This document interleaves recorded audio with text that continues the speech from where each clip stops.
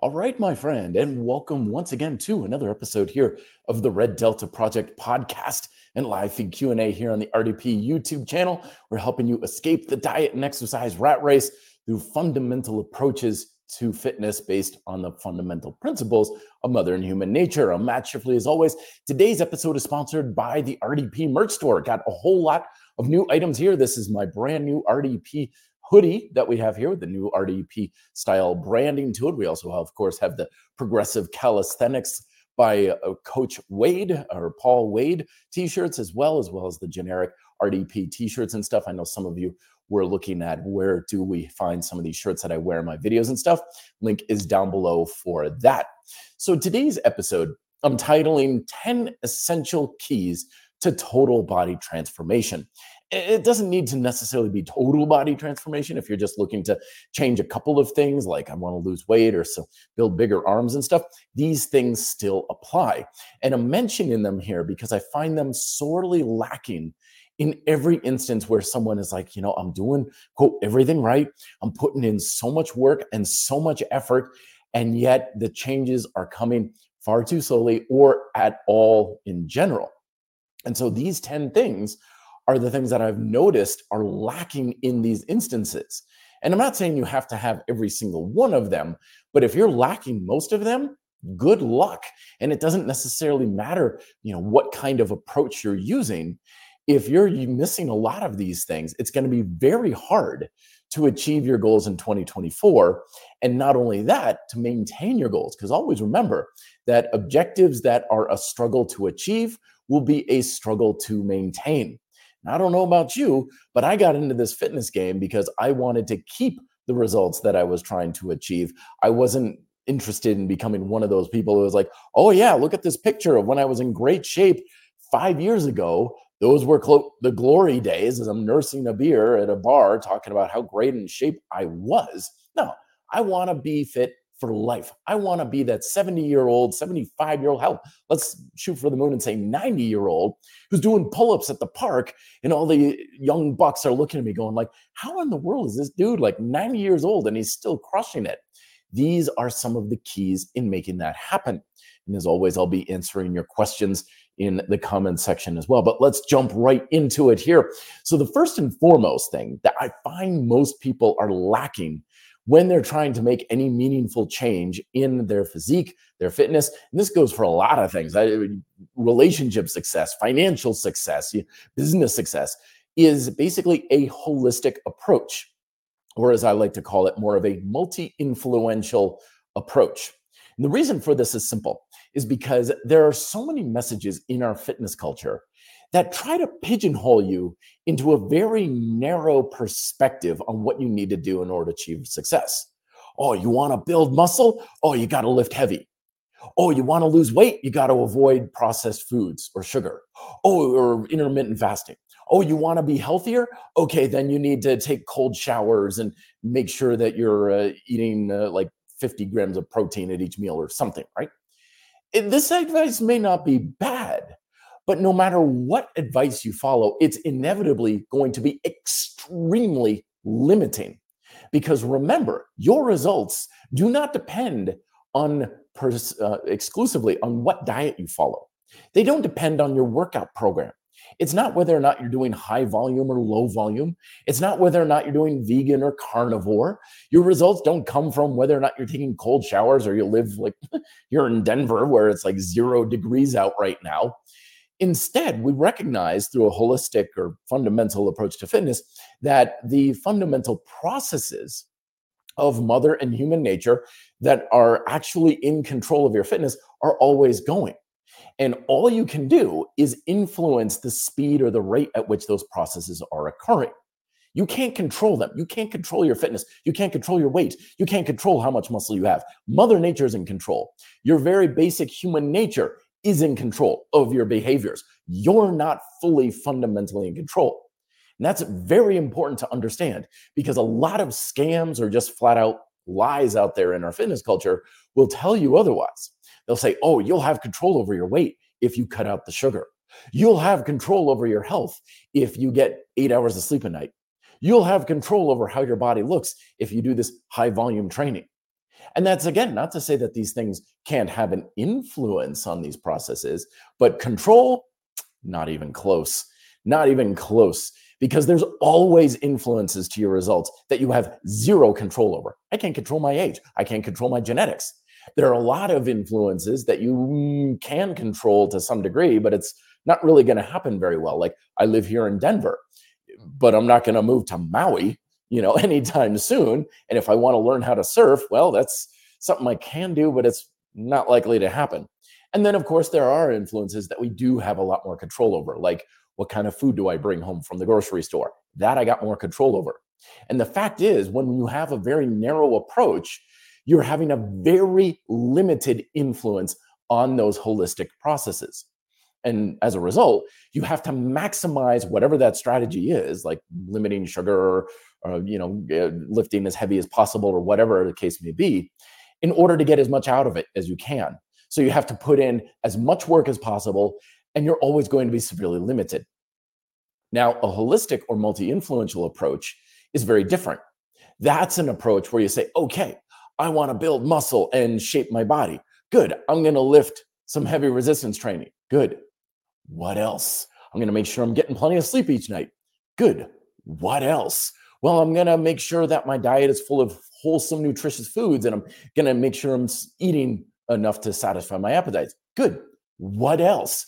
Oh, I'm going to really start to think about how I'm programming my workouts to make sure they're balanced and very holistic in nature. I'm not just doing chest and buys. Good. What else? All right. So see what we're doing? All of these things have a very limited influence on the process.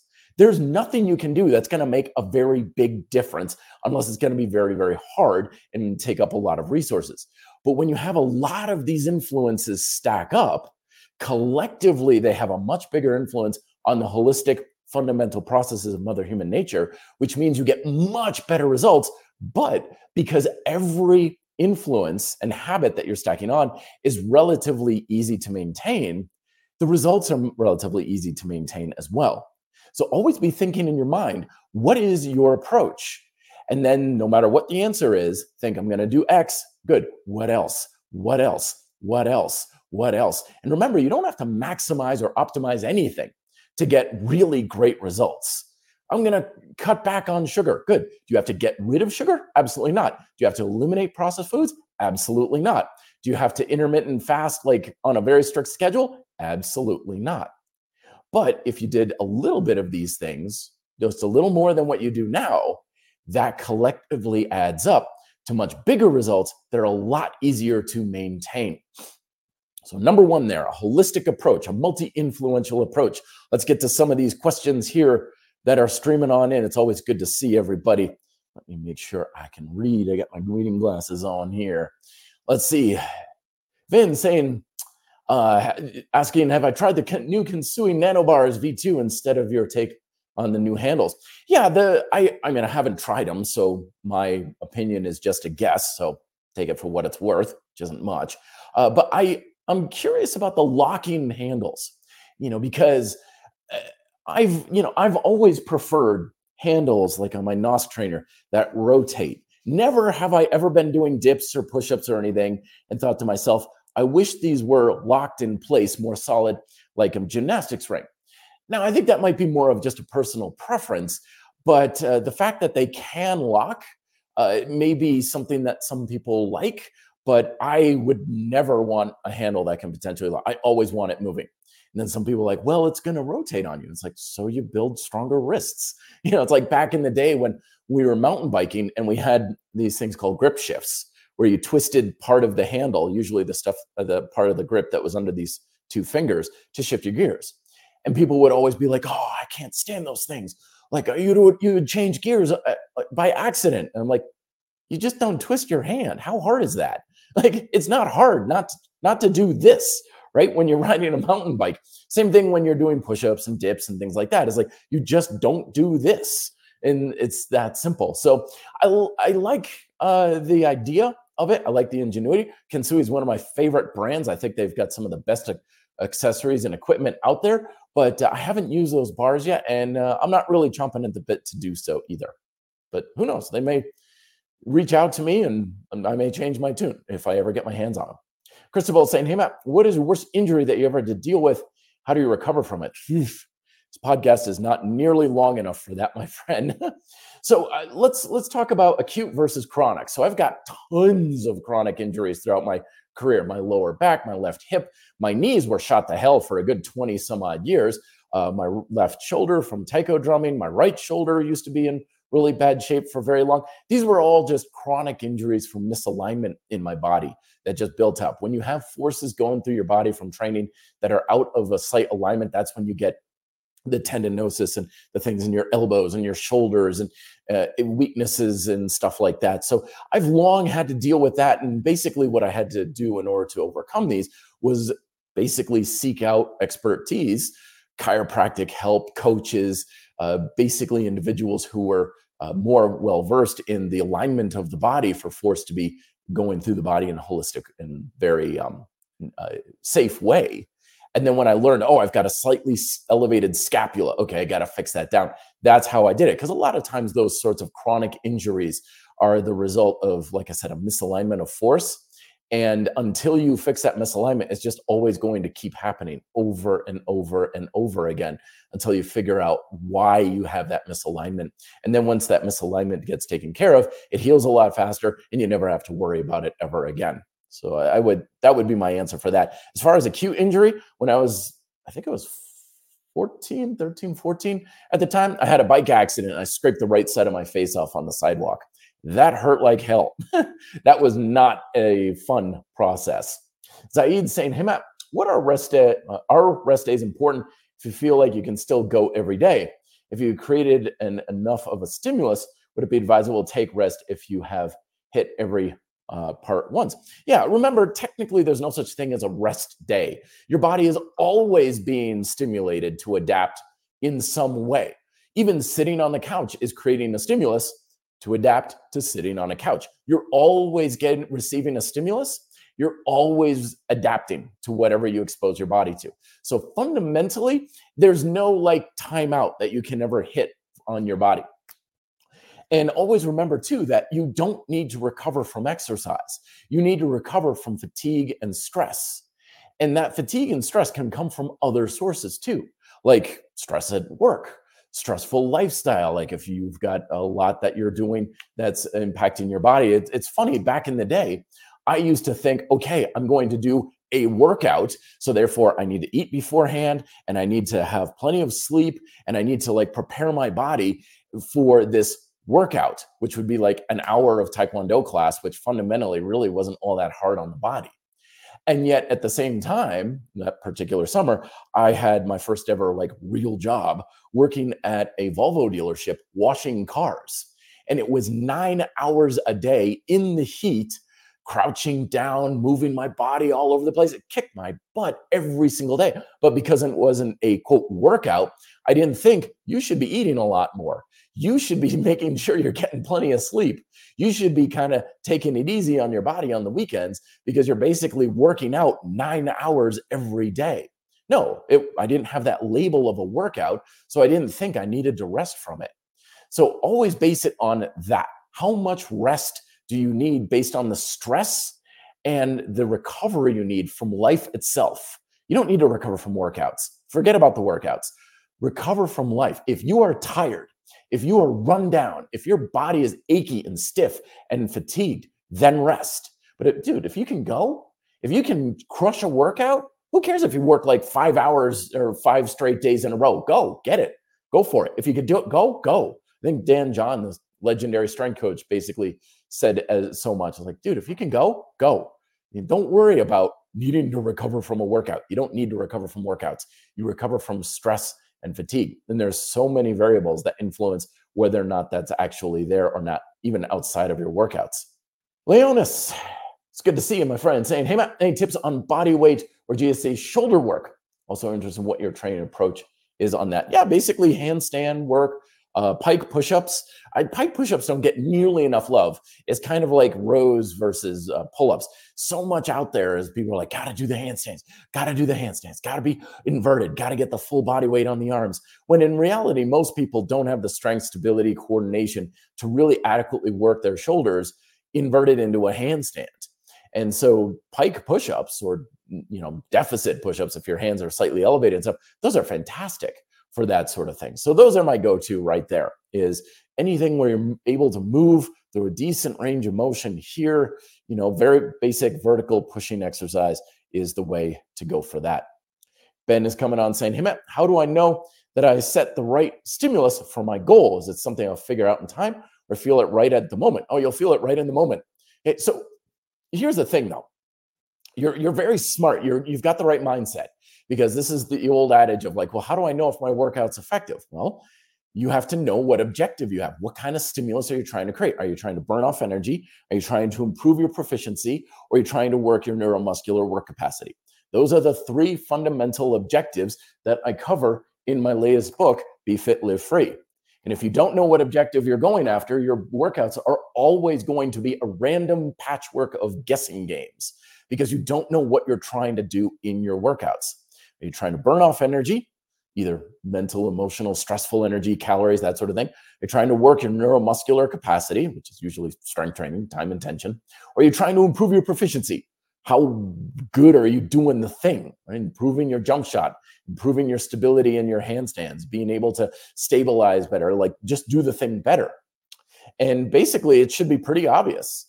You're always achieving all three no matter what you do. I mean, me standing on one leg right now is achieving all three. I'm burning calories and energy. I'm improving my ability to stabilize in my hip, and I'm working the neuromuscular work capacity of particularly my hip flexors of the leg I'm lifting. You're always achieving all three. The only question is how much. The only question is to what degree you're doing that. If I go out for a bike ride for 5 hours, I know I burned a crap ton of energy. Okay. I don't need a fitness tracker to know. I don't need to contemplate that one. I know I burned a lot of calories. How much? I don't know. It's a crap ton. That's all that matters, right? If I'm doing free sparring, like the other day we started free sparring again, Taekwondo, a lot of energy expended on that and just felt kind of noodly afterwards. How much? Again, I don't know. I don't care. It was a lot. It was very obvious. Same thing with neuromuscular work capacity. Doing pull-ups, really heavy? Yeah, real obvious. A lot of tension in the muscle. Doing them to the point where I've got a really good pump going on and I'm working on how much I'm pushing, my endurance. Yeah, real obvious again. So that's why what I'm basically saying is your ability to achieve a stimulus is you're always achieving it. It's just how much. And if you achieve it to a good degree, it should better well be obvious. And then, of course, proficiency. Get up on those pull-ups, right? I've been getting my right shoulder more stable. So I was doing pull-ups before this episode. Like, wow, these feel really good in my back. And they don't feel anything in my joints. That's definitely a lot better. Proficiency, check, done. Improved, right? Improving, getting an effective workout should be like getting hit in the shins with a 2x4. Pretty damn obvious. Pretty darn obvious for that sort of thing. And if you're questioning it, well, maybe that's a sign that you need to kind of pursue that objective a little bit more. Okay, let's get into the next two things, some essential things for total body transformation. We talked about a multi-influential or a holistic approach, number one. Number two, motivation. Okay, forget what the experts and the gurus on the social medias are talking about, motivation versus discipline and all that sort of thing. You will never, ever, ever find someone who's disciplined who lacks motivation. You always have to have motivation before discipline. Again, covered this in an entire chapter in my book called Be Fit and Live Free. Motivation is essential. Without it, you're absolutely boned. Why? Because we humans are fundamentally emotional creatures. I don't care what you learn. I don't care what you know. I don't care what your coach is telling you or anything like that. The bottom line is your actions that you're going to take on a daily basis that's going to lead up into a significant change depend very much on your emotional motivational state. If you don't have that emotional drive, aka motivation, you are absolutely screwed. There is not a chance in hell you're going to have the consistent, worthwhile actions that's going to achieve what you want. And even if you do, it's not going to last very long. So you have to have that motivation. It is absolutely essential. Someone who is lacking motivation, because motivation, people are like, well, motivation doesn't last. Yeah, neither does your energy level. Okay, it's always ebbing and flowing and going up and down, but it should be consistently high enough for you to take action on a consistent basis with relative ease. If your energy level is always really, really low, you would consider that a health problem. Be like, I got to go to the doctor. I got to get tested. Something's wrong here. I'm always exhausted. I'm always tired. I got to address this sort of thing. It's the same exact thing with motivation. If you're constantly, chronically unmotivated to do the things you need to do, you got to treat that like an injury. You got to treat that as something that's very wrong, because you can't get very far without that motivation. That's why I devoted an entire chapter to it in Be Fit and Live Free. So very basically, I mean, not to put too much of a point on it, I got tons of videos on the channel that dive into this. Motivation largely comes down to cost to benefit ratio for humans. What's the payoff versus what are you investing? When the payoff is high and the investment is low, you'll be motivated to do it. If the payoff is low and the investment is high, I'm talking time, energy, effort, money, that sort of thing, then the motivation will be low, because your emotional subconscious is literally screaming at you to not do that because it's not worth it. You're better off doing something else. You should be listening to that. When you have a chronic loss of motivation, you should be listening. Don't be, stubborn-headed and be like, I'm just going to force myself through it. No, don't do that. That's stupid. That's like having a broken leg and insisting that you still run a mile every day. It's no different. A chronic deprivation of motivation is a sign that you need to change something, because you should consistently have a fairly decent high level of motivation.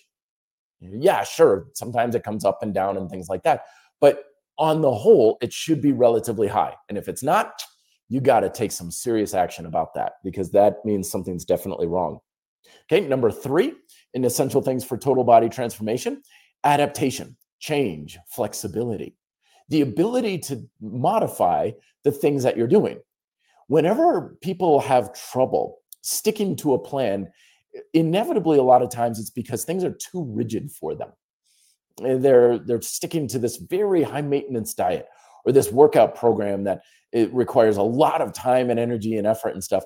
And life just inevitably changes on them, and their habits are fighting that change. And so an inability to adapt to those changes, even on a regular daily basis, usually means, again, you're going to put in twice the effort. You're not going to get nearly as much out of it. And you probably should be better off doing something else. And not being able to adapt to your circumstances is highly detrimental. But whenever you see folks who've lost a lot of weight, built a good amount of muscle, or changed their financial situation, whatever, and they've kept those results, you'll inevitably find someone who has a lot of adaptation, where they're like, well, sometimes I do this workout, sometimes I do it this way, and sometimes I do that, and sometimes my diet looks like this, and sometimes my diet looks like this, and a couple of weeks a year, I sometimes will do this. They're always changing. They're always in a state of flux. They're never totally rigid about what they do. They'll have a general framework about what they do, absolutely. But they're never so rigid that when they don't have time and energy and motivation and all these things happen, that they're like, oh, there's nothing I can do, and they stop taking action. No, they work with what they've got. They're like, well, I'm just exhausted and my boss is asking me for all kinds of overtime. I don't have much time and energy, so I'm going to change my workouts to fit what time and energy I do have. They're not concerned about doing it right. They're concerned with, what do I do to keep moving the ball forward? And adaptation allows you to do that. More questions here. Eva is saying, hey, Matt, I started to incorporate sissy squats. Fantastic. My favorite exercise for the legs. Love it. I need to hold onto a bar for stability. I feel a push quite a bit on the bar. Any advice? Thanks for all that you do. You're the best. Well, I know that. Thank you very much. Appreciate that very much, Eva. Yeah, I almost always recommend having some upper body support for most progressive calisthenics techniques for the sake of stability. That way, the exercise can be more of a strength and muscle building exercise rather than a, quote, skill or stability exercise.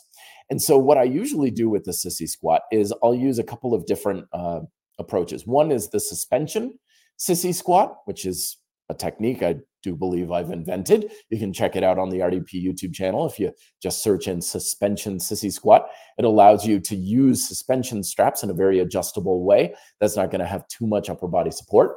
Another thing that works really well is use a vertical support, like a post or something as you're doing it, and just one hand.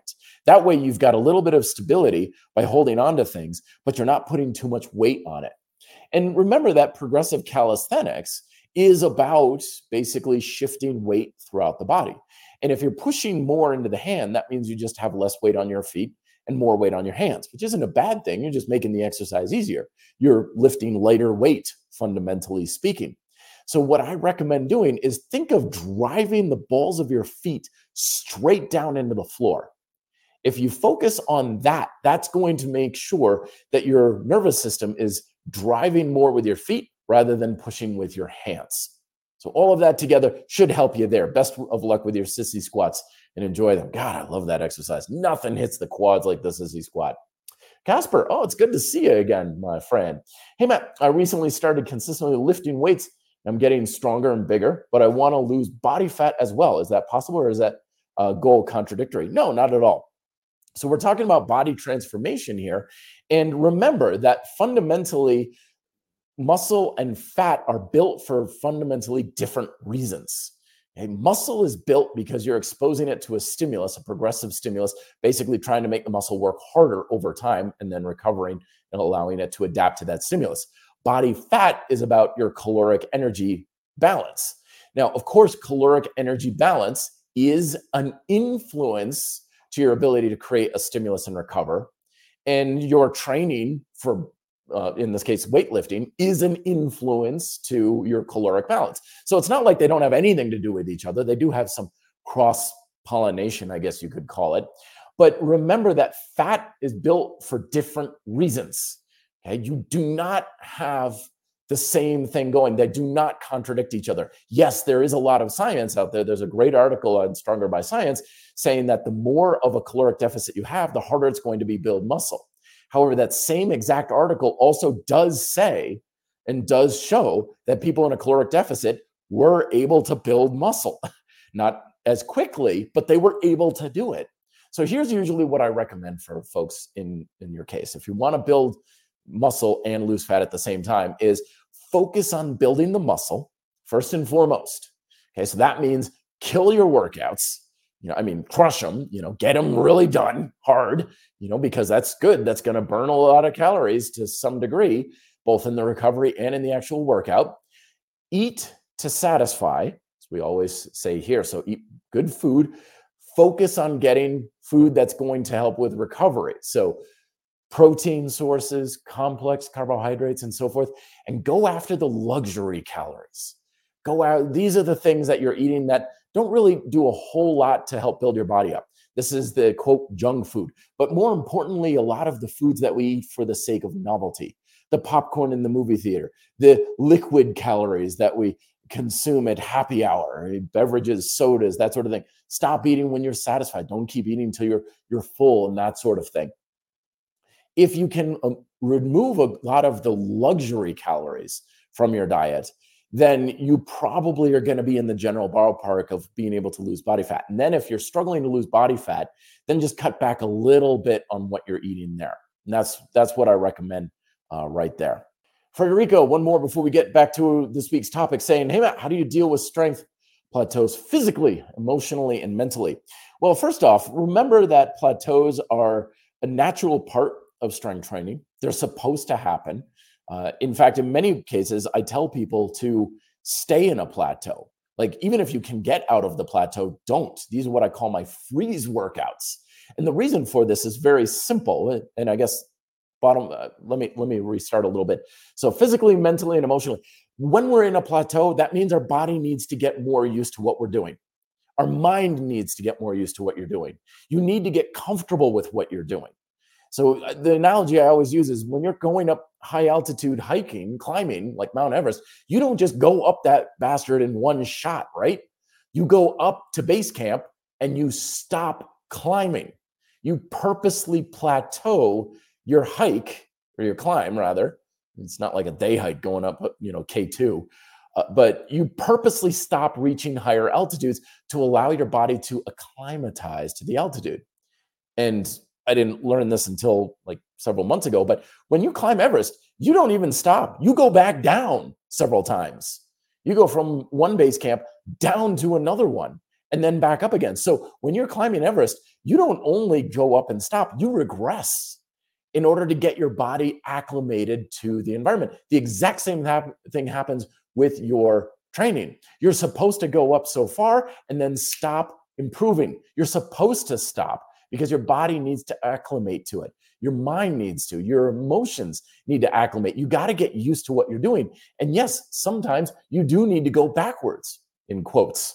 Go with a lighter weight so you can improve your range of motion. Go with less repetitions so you're not burning yourself out. One of the most important lessons I ever learned from a really high level strength coach is he said, the more you keep pushing your limits, the more you keep reinforcing the things that are limiting you. So if you're lifting as heavy as possible, let's say weighted pull-ups, for example, and your scaps are elevating and rounding forward like crazy, the more weight you're trying to lift, the more you're reinforcing that poor technique. And it's more going to hold you back. If you are, how many push-ups can I do in one set? And you're just blasting out as much as you can, and your shoulders are hunched up and your elbows are winging out like crazy and your back is sagging and you're doing the worm and everything like that. The more you keep trying to do a bazillion push-ups with that form, the more you're reinforcing that form. So I'll say it again. The more you keep trying to push your very limits, the more you reinforce the things that are going to be limiting you. So don't be afraid to hold your ground. That's a freeze workout. I don't want you lifting any more weight. I can only do 10 pull-ups. Good. I don't want you doing any more than 10 pull-ups for the next 3 months. I don't care if you're having a good day and can get 12. You're staying at 10. Why? Because this forces you to improve your proficiency of how well you can do the technique within the reps you're doing. Well, now if I'm only doing 10, I can get my chest all the way to the bar. Now I can pack my shoulders back a little bit more. If I'm lifting lighter, I can use a full range of motion. Good. Yes, you're improving your proficiency. You're getting better at doing the actual exercise, which will make you feel better. It will make you think better about it, and it will make your body adapt to it a lot better. And then once you feel like you've gotten a lot more acclimated and you're really chomping at the bit and you're like, for the love of God, I just want to do more reps, or I want to hit with more weight and stuff, then you go. Then you put on more weight and you're probably going to progress a hell of a lot faster that way. Okay, so we covered number 1 was a holistic multi-influential approach. Number 2 was motivation. Number 3 was an adaptation approach or a flexible approach so you can adapt to your circumstances. Number 4 on things that are essential for total body transformation is self-awareness.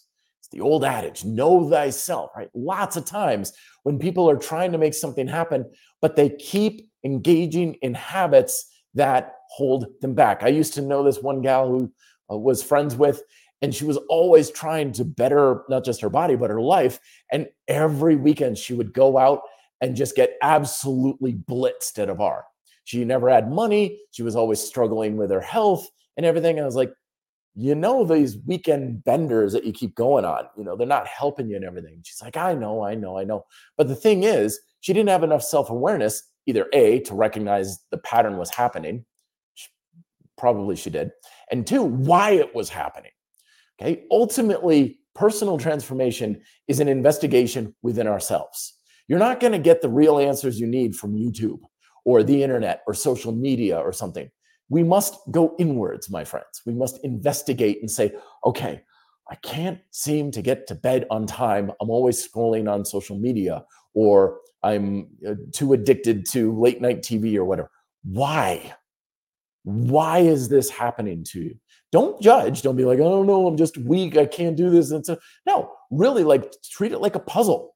It's a problem solving thing. And the only way you're going to figure this out is if you investigate inwards, within. I've been doing a lot of that myself this year. I've been struggling with an emotional challenge for a little over a year now. And I'm still working on it. I'm like, why am I doing this? It doesn't make any sense. And it may not be something that you can always figure out, but I've learned a hell of a lot about myself. I've learned a lot about how I treat myself around people and react to people's reaction to me and things. And even if I never figure it out, I'm a better, stronger individual for it. I've grown a lot over the past year. So self-awareness, self-knowledge, essential for total transformation. Because ultimately, if you want your outside to change, your inside has to change a lot. That's why I always say, Personal change is really, really hard. Why? It's terminal. You as a person are not going to survive the process. The Matt Schifferly I am right now is not going to survive the next year because I'm going to change in some way. I'm going to be a different Matt Schifferly. You yourself, as you know and see yourself, is inevitably going to have to transform. Like butterflies kill caterpillars because of that metamorphosis. If you really want a big change to happen, the self you are right now has got to go bye-bye into the new self. And the self-awareness is key to making that happen. But if we just turn blinders on, we're always numbing ourselves emotionally and physically, mentally, and emotion. And I said emotionally already, but distracting ourselves with drugs, alcohol, entertainment, food, vices like this. When we keep hiding from ourselves, transformation will never happen. It's simply not going to be something that you can make happen. All right, Master Dave is saying, Matt, any tips for elbow pain during dips? Well, if your elbows don't hurt, I recommend taking a hammer to them, and then they'll probably hurt. I know it's a stupid joke. So remember, pain is Mother Nature's way of telling us we're screwing something up. So look at your technique, look at your alignment. Is your back really engaged? Are your elbows winging out a whole lot? Maybe you're on dip bars that are a little too wide, but it could have nothing to do with the dips. You could have, banged your elbow against a table sometime or have some other habitual thing that you're doing. And that's now created a problem and it's just getting exposed by the dips. Bottom line is don't do things that hurt. So if dips hurt your elbow, don't do dips. Use other progressive pushing techniques, push-ups, that sort of thing. Make sure your shoulders are packed down and back. You want to make sure the dip is fundamentally a back exercise as well as anything else. That's where your support for that comes along. You may just need to heal your elbows. It could be an acute injury. Something weird might have happened in one set a while ago, and now you're just keep irritating that issue. So let it heal and then come back and make sure that your shoulders are packed down and tight. Lou Ray is saying, hey, Matt, I find when I train boxing, it's the twisting and rotation that seems to fatigue me where I feel the most unstable. Any suggestions on exercise might help improve my proficiency in that? Look at your hips, my friend. Look at where your stability is in your hips, because a lot of our full body stability is hip work, is flexors, adductors, glutes, that sort of thing. And if you don't have good hip stability, everything that you're doing on your feet is just going to take a hell of a lot more energy. Not just the rotation, but the shuffling, the moving, the power, all of that sort of thing is going to just eat a lot more energy because the less stable you are, the more energy you have to spend to do everything. So recommend the hip bridges, the isometric adduction. You just stand and squeeze your hips together and then pulling apart sort of thing. You can find just hip work on the RDP YouTube channel. But I recommend stabilizing and strengthening your hips. I think that's where you're going to find the most improvement with that sort of thing. All right, now the things from essentials for total body transformation. We covered self-awareness. Last one, number, 5, I believe, is get help from other people. Okay. Bottom line is you're not going to be able to do this one on your own, especially big changes, because you, my friend, are trying to walk a very hard path. Change in your body, change in your life to any degree, it's just really hard. And it's always going to be easier with other people. So find coaches, find mentors, hell, just find a friend, but preferably find someone who's done the thing before you. In Japanese, the word for teacher is sensei, which means previously in life or previous life. It means they've walked the walk already. They've already walked the path so they can guide you along the path. And I mentioned that because there's a lot of people out there who are on social media and selling programs and stuff like that. And they'll be like, I know the secret to weight loss and body transformation and all this sort of thing. Yeah, but you haven't done it. You haven't dealt with food issues before. You haven't built your body up. You haven't gotten out of debt. So if you haven't dealt with these things directly yourself, you don't have all that much credibility in helping other people do it either. Now, the exception to that, of course, can be coaches who have a history of it already. Like if you got a coach who's 200 pounds overweight and fat as hell, But man, they have been helping people successfully lose weight for 30 years and they've got the track record to show it. Yeah, still use that because now they have the previous experience, the life experience of helping people do exactly that very thing. But generally, that's the exception rather than the rule. Typically, people who can help others achieve something have done it themselves. But the bottom line is you probably are not going to do this on your own and figure it out for yourself. And even if you do, it's probably going to take a hell of a lot more time and work and effort to do on your own because the amount of work it takes to learn on your own is ridiculous. But you pick up a book, from someone, like every one of these books that I've written is years of experience and trial and error into it. So you can read, my latest book, Be Fit, Live Free. This book took me 15 years to learn this information. And you can get the same information in 2 hours reading that. It's a quick read. Learn from other people. It doesn't have to be a direct coach, but learn from those who have what you want or have done what you want. And it's going to be a hell of a lot easier than just trying to figure it out for yourself. Number 6 on things that are essential for your success. Actually, I think this is number 5. Did I write 11 things down here? Maybe I have 11. Oh, well, is a daily plan.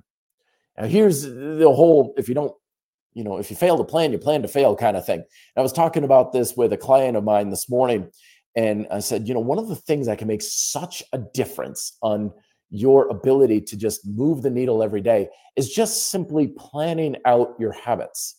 It's like if you go to the gym, it's like, when am I going to the gym? Whenever, whoever, whatever, I don't know. But if you write in the calendar, this is the time and place I'm going to the gym, chances are much more likely it's going to happen. If you go to the grocery store with a list, you're not going to forget your chicken and then have less protein in your dinners for the next 3 nights. You're not going to forget your eggs and things like that. If you wake up in the morning and you're like, I don't know, I'll just do whatever, chances are it's going to take you all day to do the little things like go wash the car and go grocery shopping and things like that. But if you're like, okay, first I'm going to go to the grocery store and then I'm going to wash the car and then I'm going to do this, boom, boom, boom, boom, boom, you get it done so much better. And I'm not saying you got to plan every day out to the minute, but just have a general framework of thinking, okay, this is what I'm going to do. This is where I'm going to do it. And this is the time I'm going to do it. If you do that, just the simplest little things, it doesn't need to be a complicated plan, but just looking at your day saying, there's where I'm going to do this habit. That makes all the difference in the world. All the difference versus I'll get to it whenever I can get to it. Chances are you're not going to get to it. So having a daily plan makes such a big difference. Let me give you a real simple one. Every meal, focus on your 3 Ps, right? If you improve your meals, your diet will take care of itself. And I always tell people one of the most basic dietary approaches here at RDP is just focus on your 3 Ps at each meal. Every meal, you have a plant-based food, you have good protein, and you have a portion that's big enough to satisfy but not overfeed you. If you have those 3 things, your diet will be better than 99.9% of everybody out there. And it's a simple plan you can keep in the back of your mind. And if you engage that plan every meal, your diet will pretty much largely be taken care of. So it doesn't need to be a complicated plan, but it does need to be a plan versus just winging it. One more here before we jump back into questions. Things you need for transformation, personal transformation, is a progressive mindset or a growth mindset. You hear this. Now, this is very different from a quote work ethic, right? Or hustle culture. I'm just going to work myself to death. I'm just going to work as hard as possible kind of thing. No, a progressive growth oriented mindset is one where you're looking at what you're doing and you're simply asking yourself, how do I do this just a little bit better? Again, it goes along with self-awareness. It goes along with having adaptation, motivation, and all these other things I've been talking about so far. But having that mindset of just simply looking for, how do I do this a little bit better, makes all the difference. So many people are like, okay, in order to get bigger and faster and stronger and leaner and everything, I need to know what the right program is or what the best diet is or what the best workout split is. No, you don't. It's good to have these things as a plan, but you're not going to get success because you do things correctly. You get success by doing things better. And there's an amazing aspect of our human ingenuity and our mindset that will tell you the answers if you just look for them. My Taekwondo instructor used to do this to us all the time. He's like, all right, do 10 side kicks. We'll do side kicks. And then he'd ask you, what can you do to make your side kicks better? And then if someone's like, I don't know, I have no idea, it's like, do 10 psychics again. And now they're thinking, what do I do to make them better? And inevitably, it always came about. It's like, I need to roll my hip over more. I need to have more stability in my standing hip. I need to keep my hands from flailing out. I need to breathe better. It's amazing what happens when you have a growth mindset and you ask that simple question of, how can I do this thing better? The answers will come in a tidal wave. And chances are those are the best answers on what's actually going to help you succeed versus anything you're going to find out there on the internet or YouTube or anything like that. That's why we keep a workout log. The simple act of writing down, what did I do? Okay. What can I do better about it? Oh, I can do this and that. You write it down, because then when you're going to do your workout, you're like, remember, you're trying to keep your elbows in and your abs tight during push-ups. Right. Oh, yeah, yeah, yeah. Now you've got something you can work on. Right? Now you know what to do. You have a plan in your workout of, I'm trying to keep my elbows in on my push-ups. Good. Versus I'm just going to do a million push-ups, cross my fingers, and hope for the best. And that's how, without that plan, without that progressive mindset, people can literally work their tail off, do quote everything right, and work as hard as they can in their workouts, in their diet, and then wake up 3 years later and nothing has changed. Happens all the time. Don't be like that, my friend. You deserve a lot better for that. And it takes very little to just move the needle a little tiny bit. More questions here. Dave Rotman coming on. Good to see you. Hey, Matt, if you use isolation exercises to build a muscle, suspension, curls, extension, which I just did this morning, but by the way, do you need to continue those exercises to sustain them? Or are compounds alone adequate? Great question. Yeah, compounds alone should be adequate for it. A lot of times the isolation, single joint stuff is good to kind of shore up the muscle, to improve the mind muscle connection with the muscle, make sure those muscles are working adequately. But yeah, you shouldn't need to feel like I always need to do curls. Think of them as like a touch up or the cherry on top for that. They're not doing the bulk of the quote heavy lifting for that muscle. They're good as a supplemental thing. Okay? If you didn't take supplements, is your diet still going to be bad? No, of course not. Master Dave saying, hey, Matt, what's your opinion on using bands for assistance, calisthenics exercises like pull-ups, dips, etc.? They're perfectly fine. I know a lot of people like to use them. I never use them myself, partially because the calisthenics gym I work at, we just don't have bands. We'd much rather use progressive technique, largely because it's a hell of a lot easier to set up. It's a heck of a lot easier to adjust. When you're using progressive technique, it also highlights a lot of imbalances and misalignments that may be holding you back. They're fine, but given the choice, I'll go with a progressive technique over band assistance any day of the week, just for those reasons. It's just a lot easier to use, in my opinion. Zaid is saying, hey, Matt, if force feeding isn't a good way to go, how do you have someone increase weight if they don't have any appetite at all? So looking at the appetite, it's always kind of an interesting thing. I never understood someone with a lack of appetite. People who come to me and they're like, oh, it's like training them at like 7 at night. And they're like, oh, I forgot to eat all day today. I'm like, how do you do that, man? Like, I'm starving if I don't eat breakfast by 10 a.m. We want to stimulate our appetite, be active, be demanding of the calories that we're consuming. And we want to work hard in the gym. I had a book years ago when it came to cycle or biking for commuting. And there was a section on it on diet and stuff. And they were like, don't worry about it. Like when you're riding your bike to work every day, your appetite's going to increase and it's going to demand more food. If someone just doesn't have appetite for it and doesn't want to eat, look at, do they have an emotional thing with food? Honestly, to be perfectly frank with you, I think a lot of people who are like, I just never am hungry, I never want food, I think they're lying. I don't think they're being honest with you. Hunger is one of the most primal sensations we experience as human beings. And we can get out of touch with it a lot due to dietary things that tell you to ignore hunger and things like that. But I really honestly believe a lot of people are like, oh, I'm not hungry. I'm just never hungry. And then you see them an hour later and they're scarfing down a Big Mac at McDonald's and they're like, oh God, I think they're largely just out of touch with their hunger, maybe. They'll go all day and then they'll just polish off a whole pizza or something. maybe not, again, the self-awareness, know thyself. They're just not experiencing it and knowing to handle it a little bit. But yeah, stimulate that appetite. Make them need the food. In other words, make them really increase their physical activity and try and stimulate that need for that sort of thing. But they could also just be eating really good, satiating foods as well. So they're like, yeah, I had a big breakfast and I don't feel like eating again until 3 p.m. Great. Yeah. Eat 1,500 calories, 2,000 calories for breakfast. Go for it. Master Dave, any tips for maintaining fitness when moving away? Away from what? Yeah, this is one of those disruptions in life that you're inevitably going to come about, why I talked about adaptation earlier. Things that are just going to get in the way. You're going to have disruptions in your schedule. You're not going to have access to your equipment because it's packed away. Your diet's going to be all over the place because you're ordering takeout because you haven't got your kitchen set up and everything. Just roll with the punches, man. Just roll with the punch. Do what you can with what you've got. If you can blast out some push-ups and some pull-ups and stuff, you can get out your trusty pull-up bar first thing and put it in your doorway and stuff. Great.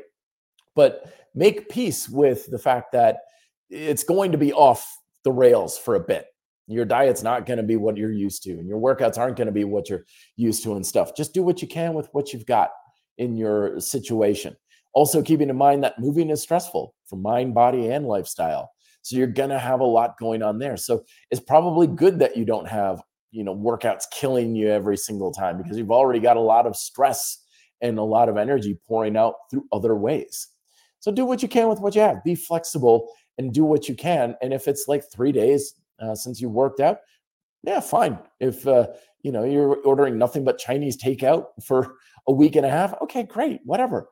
In the grand scheme of things, it's a blip in the radar. It's going to be a small influence. Just make sure that you unpack your equipment and you get back on track pretty much as quick as you can. Don't keep your home fitness equipment in a box for the next 8 months and your diet's all crappy and stuff for the next 6 months and stuff. And you're like, oh, it's hard getting back to it. Get back to it as quickly as you can. Jay Calliners, JJ, how's it going, my friend? Hey, Matt, do you have any advice on how to focus for longer periods of time? You're talking to someone with ADHD. I'm studying to become a lawyer and can't maintain concentration for more than an hour at a time. Thanks. Very good. Yeah, concentration. Remember, this is an endurance thing. Mental energy is just like physical energy. You can only do it for so long. And you might have a lot of physical energy and can blast out push-ups like crazy. But eventually the fatigue mounts up to the point where you're only able to get 2 or 3 push-ups at a time. Same thing happens with focus and mental energy. You can focus for 2 solid hours and get 2 solid hours of studying in, but now you're exhausted and you're tired and you're only going to be able to focus for like 10 minutes at a time. And then you're going to have distractions. People are like, oh, people get distracted too easily. It's like, yeah, because they're tired. They're exhausted. Their mental energy is, excuse me, is spread too thin. So they're tired. So the answer to this is make sure you're taking your frequent breaks. I know there's a lot of study strategies and stuff out there that'll say like study for 20 minutes or 40 minutes, then take a 10-minute break, rejuvenate, recover a little bit, go play a quick little video game on your phone or go for a walk, have a conversation with a friend, let your mind totally decompress a little bit, then get back to it. I personally, when I was in college, learned this a little too late until senior year, recognized that if I studied my tail off in the evening and my mind would just be mush, then I'd go, and if I got a good night's sleep, I'd wake up and suddenly miraculously I had everything learned. It's like, what the heck happened? It's like, yeah, because you rested, you recovered. It's the same thing. Train and recover, allow adaptation to happen. When we're studying, we're consuming information, but we learn when we adapt to the information. We digest it. I'm always telling people, don't outright reject my ideas or something. Just take the information in and just let it sit in your head for a few days. And your brain will just digest it and utilize whether or not it's really right for them or not.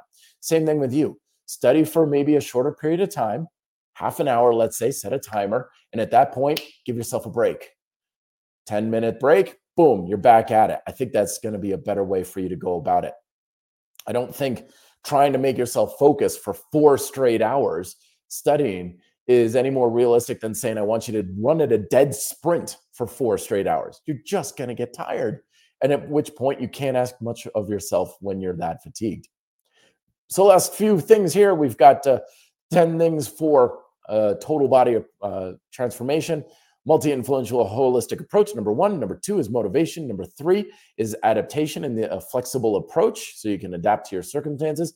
Number 4, self-awareness and the ability to learn from yourself about what your habits are and your behaviors. Number 5, get help from others. Don't try to do it all on your own.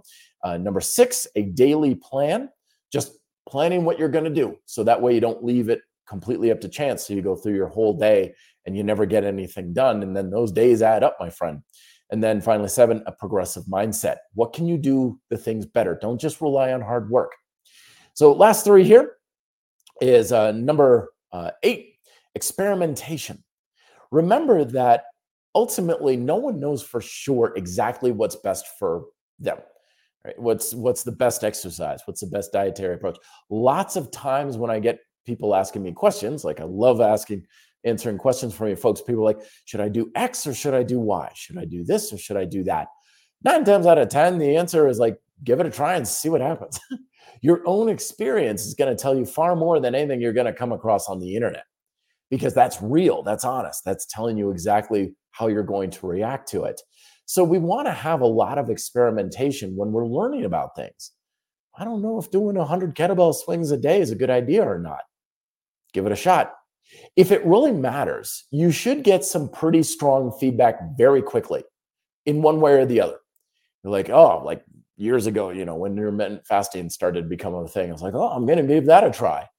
I did it like once for 24 hours. I'm like, this is like the worst thing in the world for it. Like, I feel terrible. My brain is foggy. I can't concentrate. I'm so exhausted. I keep wanting to take a nap. And then I did it one other time. I'm like, yeah, this is bad. I'm having a bad experience. That gives me information on what's best for me. I don't give a damn about the science behind it. I don't care if someone else out there found it was like life-changing and the best thing for them. I know what's best for me now, which is not that.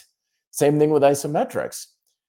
Lots of people have ideas and information on isometrics. Most people haven't done any of them. I did it once, one isometric workout for my back, and instantly was like, holy smokes, this is entirely on another level for me. And I've been doing it to some degree ever since. So you're looking for feedback that's going to give you some pretty strong indicators. And if it doesn't give you a strong indicator one way or the other, it probably means it's not really going to be that much of an influence. And just do it if you feel like it. And if not, you're probably not missing out. But don't be afraid to experiment. You don't need to have 100% absolute certainty on what you should and shouldn't do. You're probably going to get a lot more certainty through that experimentation. And the last 2 things are kind of complementary, but also kind of contradictory, I guess you could say, is patience. Patience for your changes and transformation. People ask me all the time, how long is it going to take for me to achieve this goal? The fact is, there's no reliable timeline for achieving anything in fitness. How long is it going to take me to lose 30 pounds? I don't know. I know some people have done it in 6 months. I know some people have been trying to lose that 30 pounds for the past 6 years. There's no game plan that's going to be like, oh, you should be able to do this by now and stuff like that. So have patience. If it's not coming fast enough, then know that, okay, it's just going to take longer. It's just simply, well, this guy was able to achieve this goal in 6 weeks. Okay. It might take you 2 years, but keep moving forward. Slow progress is still progress. It might take you longer. And that's just the way life is sometimes. Some people can achieve things a heck of a lot faster than you will, but you're also going to achieve things a heck of a lot faster than they will too. So it's going to be at your own speed limit, your own timeline. If it's not happening as quickly, make sure though that it is still happening to some degree. Even that plateau I talked about earlier, that's still improving the progress to some degree. So be patient with the process. Just because it's not happening quickly enough doesn't mean it's not working. And then the last point to complement that is a sense of urgency, though, is a sense of, I want this to happen. Because when we have a sense of urgency, we're less prone to just kind of sit back, twiddle our thumbs and say, well, I guess the results will just come sooner or later, and you're not actually putting forth enough to actually get it there. Because, like I said, it's certainly possible to work your tail off for the next 6 years and have nothing to show for it. Happens all the time. It's certainly possible to put in a lot of time and energy and effort and, quote, do everything right over the next several months and not make any progress at all. So a sense of urgency kind of keeps our feet to the flame just a little bit to say, okay, but I should be making some progress here. I want to make sure I'm seeing something happen. And it could be something small like, oh, my shoulders are more stable in these pull-ups, or my push-ups feel stronger, or my legs feel stronger when I'm going out on this run. We want to have something happening, the needle moving to some degree. Don't just sit back and just assume that hard work and the passage of time will pay off, because there's never any guarantee of that. It very frequently does not. Let me get to the last couple of questions here. Philip is saying, hey, Matt, can you recommend any workout routines during 1 month of travel? I just have the floor and a bowl worker, iso bow.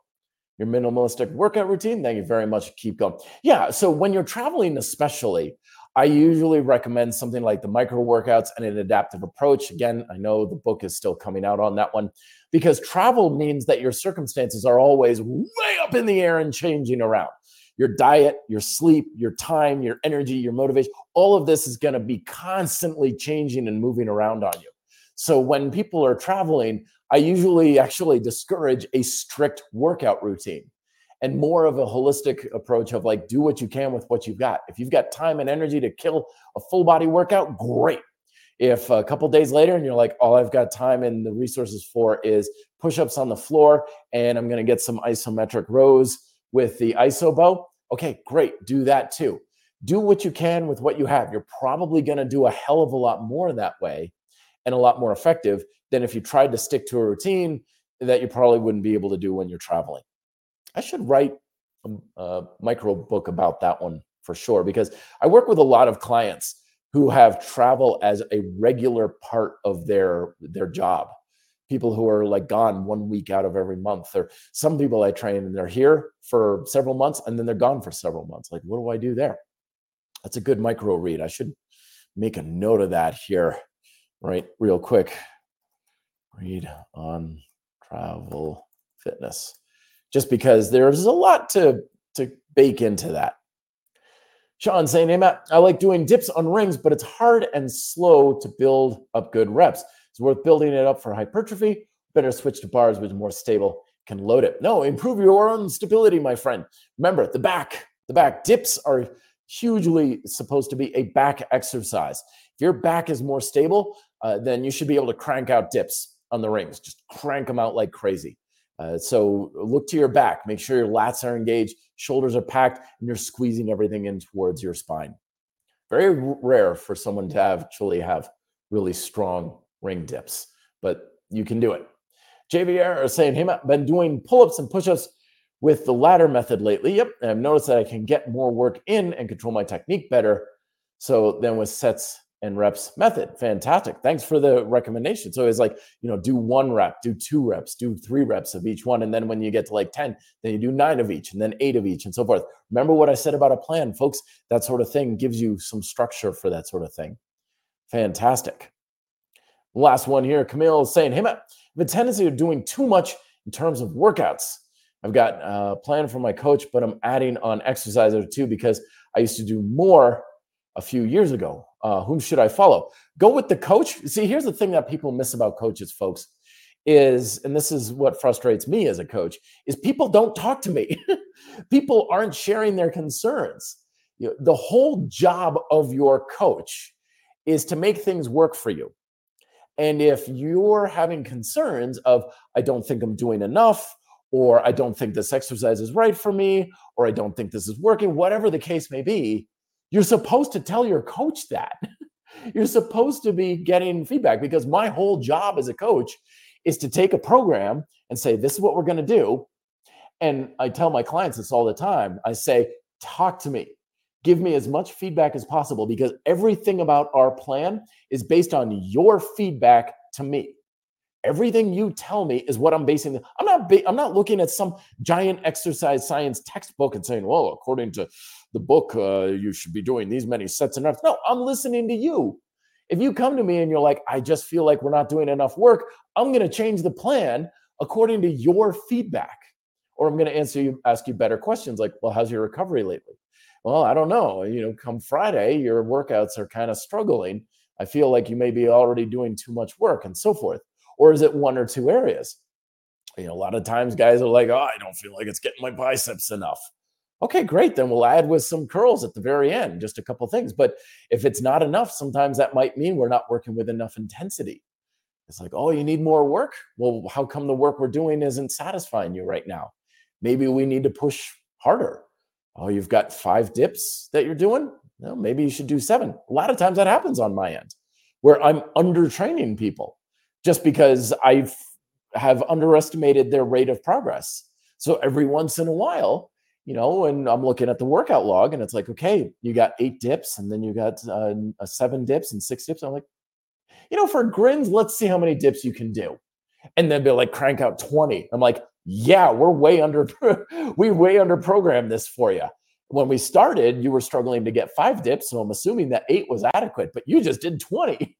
Get up on those rings. We're just going to progress you a lot faster.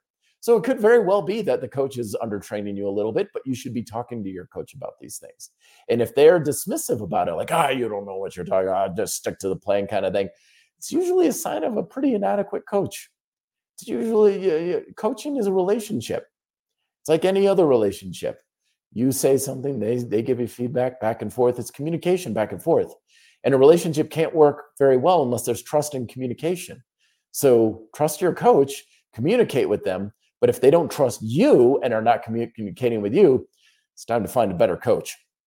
All right, my friends, I have got to run, but thank you again, everybody, for watching/listening. Again, the audio will be replayed on the podcast directory of your choice in the next couple of days. Thank you so much, everybody. Check out new segment coming out on the Red Delta Project YouTube channel as well.